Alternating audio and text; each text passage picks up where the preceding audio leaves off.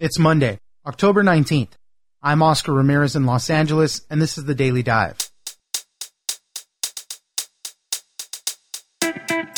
Stimulus talks continue between House Speaker Nancy Pelosi and Treasury Secretary Steve Mnuchin, with the deadline set for Tuesday on whether anything will be able to get done by Election Day. It seems there have been some agreements on more stimulus checks for Americans and aid for airlines, but disagreements on other issues such as a national testing strategy. Ginger Gibson, Deputy Washington Digital Editor at NBC News, joins us for this, millions of Americans who have already voted early, and what to expect from the final debate between President Trump and Joe Biden. Next, the coronavirus pandemic has sparked a need for more plastic. Demand for everything from face shields, gloves, takeaway food containers, and even bubble wrap for online shopping has gone up. And with that demand, it has severely set back the effort to recycle. This is happening as big oil companies are investing hundreds of billions of dollars to create new plastic. Companies that have made pledges to use more recyclable materials are even in a tough spot, as new plastics are far cheaper than using recycled plastic. Joe Brock, special correspondent at Reuters, joins us for how the coronavirus pandemic has accelerated the trend of creating more and not less plastic trash. It's news without the noise. Let's dive in. We've been in negotiation with the Speaker. She's been demanding we throw $3 trillion at this problem in a way that is largely, in many respects, unrelated to solving the problem. Joining us now is Ginger Gibson, Deputy Washington Digital Editor at NBC News. Thanks for joining us, Ginger. Thanks for having me. Wanted to start off this week by talking about the stimulus talks between Nancy Pelosi and Steve Mnuchin, the Treasury Secretary. Pelosi has set a Tuesday deadline for reaching some type of deal just for something that they can get done before the election. They're still pretty far off on a couple of key issues. One of the sticking points was something about a national testing strategy and some of the wording that was being changed with regards to that. But they have agreed to help the airlines and another round of $1,200 stimulus for Americans. So there's still a lot yet to be done, but the big question is, will something be done by Election Day?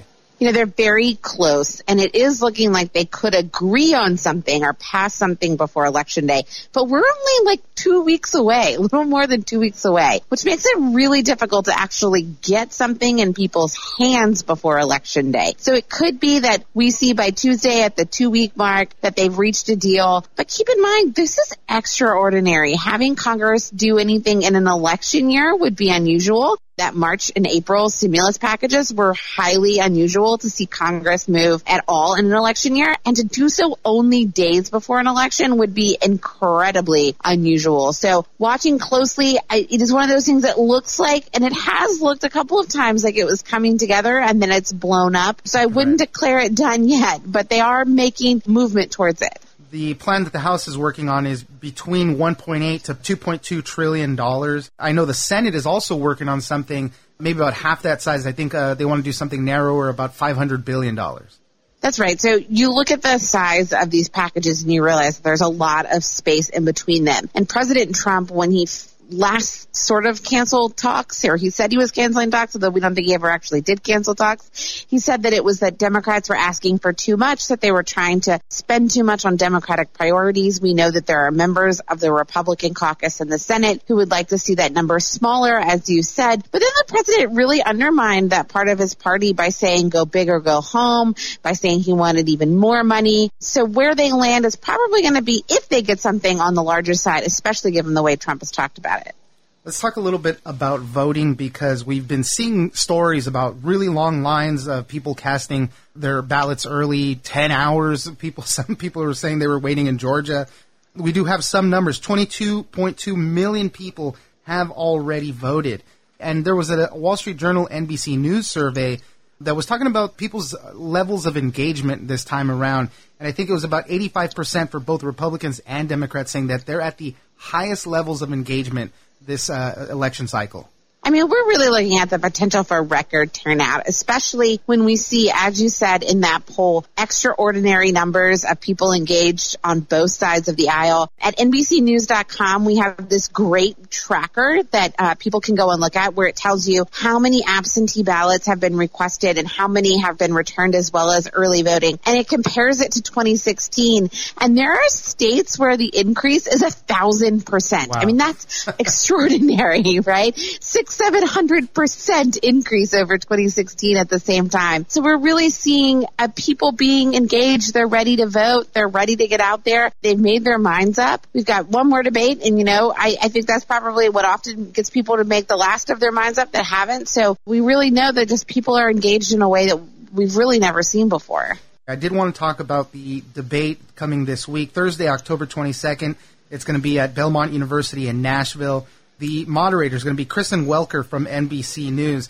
And President Trump's already setting the stage for that. He's already tweeted about it, saying that she's terrible and unfair, just like most of the other fake news reporters.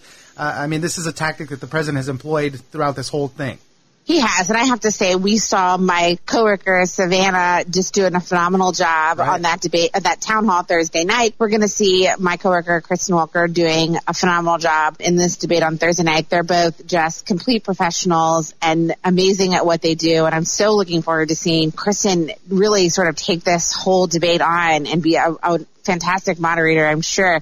But this is it. This is the last debate. This is the last time we'll see them on stage together. And in a year where we normally would have seen them 3 times, we're only going to see them twice. We know historically that viewership for presidential debates drops off as each debate occurs. That's probably because people are making their minds up. They've seen what they need to see, and they're deciding. Although, given all of the speculation and attention and unusualness around this one may defy that trend because people are just paying so much attention, even if they've already made their mind up. And the president came out so strong the first time around. A lot of people said that might have hurt him. I know people in his campaign thought he might have gone a little too far. So this is kind of the course correct. How does he come about it this time? And we know some of the topics. It's going to be COVID-19, of course, American families, race in America, climate change is going to be out there. So a lot of stuff to get through. The last thing I wanted to talk about briefly was just kind of strategy going into these final weeks.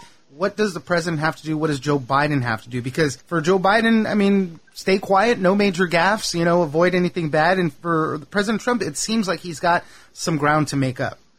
President Trump has all the ground to make up.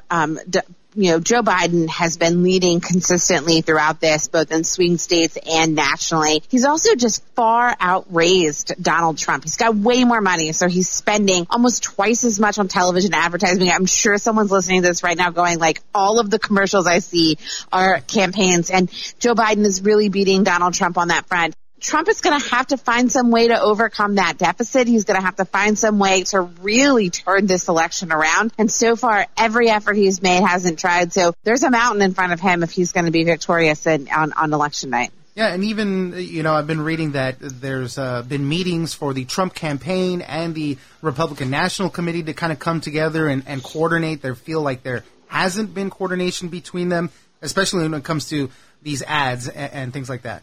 Yeah, we've seen a lot of problems. And this is a campaign that 4 years ago, the current campaign likes to say they were building the plane as they landed it in 2016. And they swore that 2020 was going to be different. They were going to build this perfectly well-run machine for the 2020 election. And we really are seeing the wheels come off in the last week. Public infighting, public airing of them not getting along, some strategy questions, core strategy questions. So there clearly is some division. And we see this when campaigns know that they're losing. And I think that's why we're seeing that here in the weeks before the election.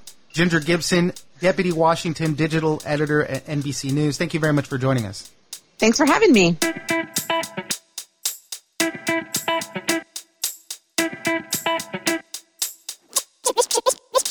These oil and gas giants need to use up this oversupply of shale gas in the US.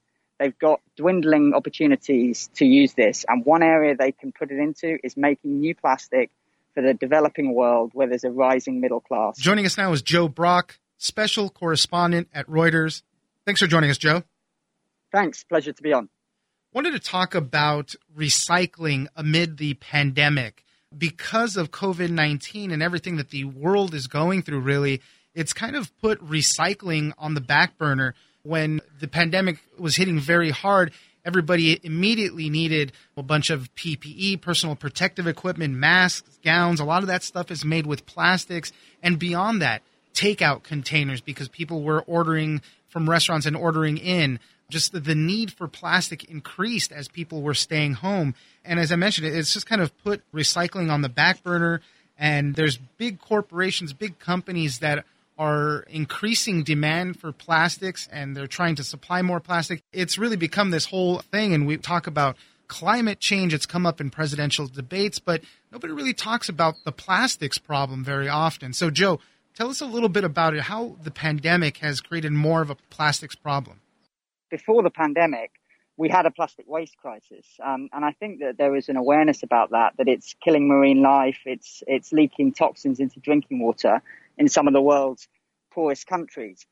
Then the pandemic hits and we have this flood of new plastic, containers from food takeaway, bubble wrap because more people were ordering in as they were stuck in lockdowns, as well as the life-saving PPE, the masks and the gowns and the body bags, which is understandable. But also you have this double whammy where plastic recyclers are suffering like every other industry under an economic meltdown, and they are unable to recycle the plastic. And the price of oil from which plastic is made drops dramatically. And that means that new plastic becomes very cheap and recyclers cannot compete with that new plastic. So you've got this tsunami of new plastic arriving on the scene. Recyclers are struggling. And so this dynamic can only lead to more plastic waste. I think that's a very important thing that a lot of people don't realize or they forget right away, is that plastic really comes from fossil fuels, oils and petrochemicals. And as you were mentioning, to make new plastics, these single-use plastics, it's so much cheaper now than using recyclables. There's companies that have pledged to use more recyclable materials in their packaging and whatnot, but they just can't keep up. New plastics is just cheaper for their business models. And all of this can become a driver of climate change. Correct. And I think this is something which has been overlooked or misunderstood during the climate change debate. Not only is plastic made from fossil fuels, oil-derived products and gas, this is a growing area for struggling oil and gas companies. People are driving more electric cars. They're moving to cleaner fuel. These oil and gas giants need to use up this oversupply of shale gas in the US. They've got dwindling opportunities to use this. And one area they can put it into is making new plastic for the developing world where there's a rising middle class in parts of Asia and Africa. The problem comes that these are the places who are feeling the plastics crisis the worst. So as oil and gas companies are spending about $400 billion to increase production of plastics to use up cheap oil and gas, these countries have no way of processing that plastic. So with already a waste crisis, more supply coming online, no way to deal with it, what do you think is going to happen? And the oil and gas industry are planning to spend about $400 billion over the next 5 years on new plants to make the raw materials for these new plastics, virgin plastics as they're called. Through Reuters, you guys surveyed 12 of the largest oil and chemical firms around the world to see what they're doing about this waste. And really, they're just spending a fraction of the money that they're making on sales to devote to working on waste. So you've got campaign groups and some politicians and some governments saying to the oil and gas industry, we need to reduce plastic production. And what the oil and gas industry is saying is we are investing in recycling infrastructure. We are helping poor countries to deal with their waste. And that's where our story really came from. We wanted to check that claim. And what we found was the pledges made by the oil and gas industry are a fraction of what they're spending on increasing plastic production, and they will have a minimal impact on reducing plastic waste. So I think that that's a key point for us to understand, because as the oil and gas companies tell you that they are fixing the plastic waste crisis, it's important to interrogate those figures. And I think that's what we've hopefully achieved with this story. I wanted to talk a little bit more of the effect of the pandemic. As we said in the beginning, face masks, gowns, the PPE that we need to protect ourselves. That's also a big thing that's going to be fueling a lot of the waste. You mentioned in your article, China used 12 times more face masks than they did in earlier months. In the United States, they generated an entire year's worth of medical waste in 2 months at the height of the pandemic. So this is a lot of stuff that we're going to be seeing, and the effects are going to be with us for some time. Yeah, I think that's right. And I think that's where it's worth separating the issue here. I don't think anyone is saying that plastic is not an incredible material, right, with multiple uses, and that it's helped industrial organizations to make planes lighter, make cars lighter. I think the issue here is single-use plastic. And the fear is that this pandemic will exacerbate that trend of single-use plastic. So although people may need masks and need gowns, and these are essentials, if companies were to take this opportunity to increase the use of plastic, single-use plastic, then it's going to add to the waste problem. And that's something we've seen with oil and gas lobbies who, since the pandemic has hit, have written to lawmakers in the US to say that single-use plastic is safer than other materials. Now, scientists have found that that's not the case. So you have to question whether the pandemic is being used by certain vested interest companies that they want to capitalize on this to increase their profits. I think when a lot of people think about plastic waste and the huge problem, they definitely think about our oceans. Plastics make up about 80% of the marine debris, and we've seen the big problems. We've seen the Great Pacific Garbage Patch, which is just a bunch of plastic and netting and things like that. So I think a lot of people are really focused on that when they hear about a plastics problem. But, I mean, it really ranges all over the place. Yeah, absolutely. And I think this is a problem which affects everyone, it affects humanity. And I think that you see it in the oceans and certainly in parts of, Southeast Asia, which is, considered one of the biggest tourist destinations in the world of pristine beaches, turquoise oceans. You've got these waterways completely clogged with plastic, fishing communities devastated, where their livelihoods are at risk. As you mentioned, huge floating plastics in the Pacific and elsewhere. But it's not just in the oceans. It's clogging up rivers. It's affecting, communities where they rely on food supplies, where plastic waste is littered. So, this is an issue that impacts everybody, and it should be an issue which everyone wants to help fix. We talked a little bit about the efforts from the oil and gas companies to limit plastic waste. But one thing that I did not know, and I found very interesting, that the world's top 3 plastic polluters for 2 years running now are Coca-Cola, Nestle, and PepsiCo. Obviously, they have a lot of plastic packaging. Their bottles are made, the bottles that hold the soda in there are made from plastic. And they're constantly setting goals to use more recyclable plastic in their products and not meeting those standards. And a lot of it goes back to what we were saying at the beginning. It's just cheaper to use new plastic than it is to use recycled stuff. Coke and Pepsi and Nestle and the other big consumer goods companies are giving a consistent message. They want to fix this problem. They want to use more recycled products. But when it comes to meeting those targets, they're consistently missed. And this is over decades. And then they set new targets. Now, what they're saying is we cannot get the recycled material.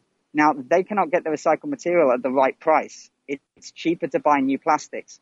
Now, how are you going to get more recycled material? Well, you need a very advanced recycling system. And that's what we're highlighting in this story. The investment in that recycling infrastructure is simply not there. The oil and gas industries, Coke, Pepsi, they say they're investing in it, but they're investing a fraction of what they're spending on advertising, on new production. And this is a competitive industry. When you go into the store and you look at the bottle of Coke, the bottle of Pepsi, the bottle, of another brand, the price of the packaging is significant in that product. And you don't want your product to be increasing because you're using more recycled plastic. So the proof is in the pudding. We've seen that they've made these promises before and they've missed them. So I think we need to keep checking and keep seeing if they're going to meet those promises in the future. I mean, it's such an interesting issue, and we know that plastics have been a problem for such a long time, but it's kind of this other side. When the lockdowns happened early on because of the pandemic, we saw cleaner skies, even cleaner waters, and everybody was like, wow, this is great, but this is kind of an unfortunate side effect. We needed all these other plastics at that point, and as we were saying, it's cheaper to use newer plastics. So this is kind of the other side where the pandemic negatively affected all of this. So it's just an interesting look. I suggest everybody go and check out Joe's piece, The Plastic Pandemic, at Reuters. Joe Brock, special correspondent at Reuters, thank you very much for joining us. You're welcome. It's a pleasure.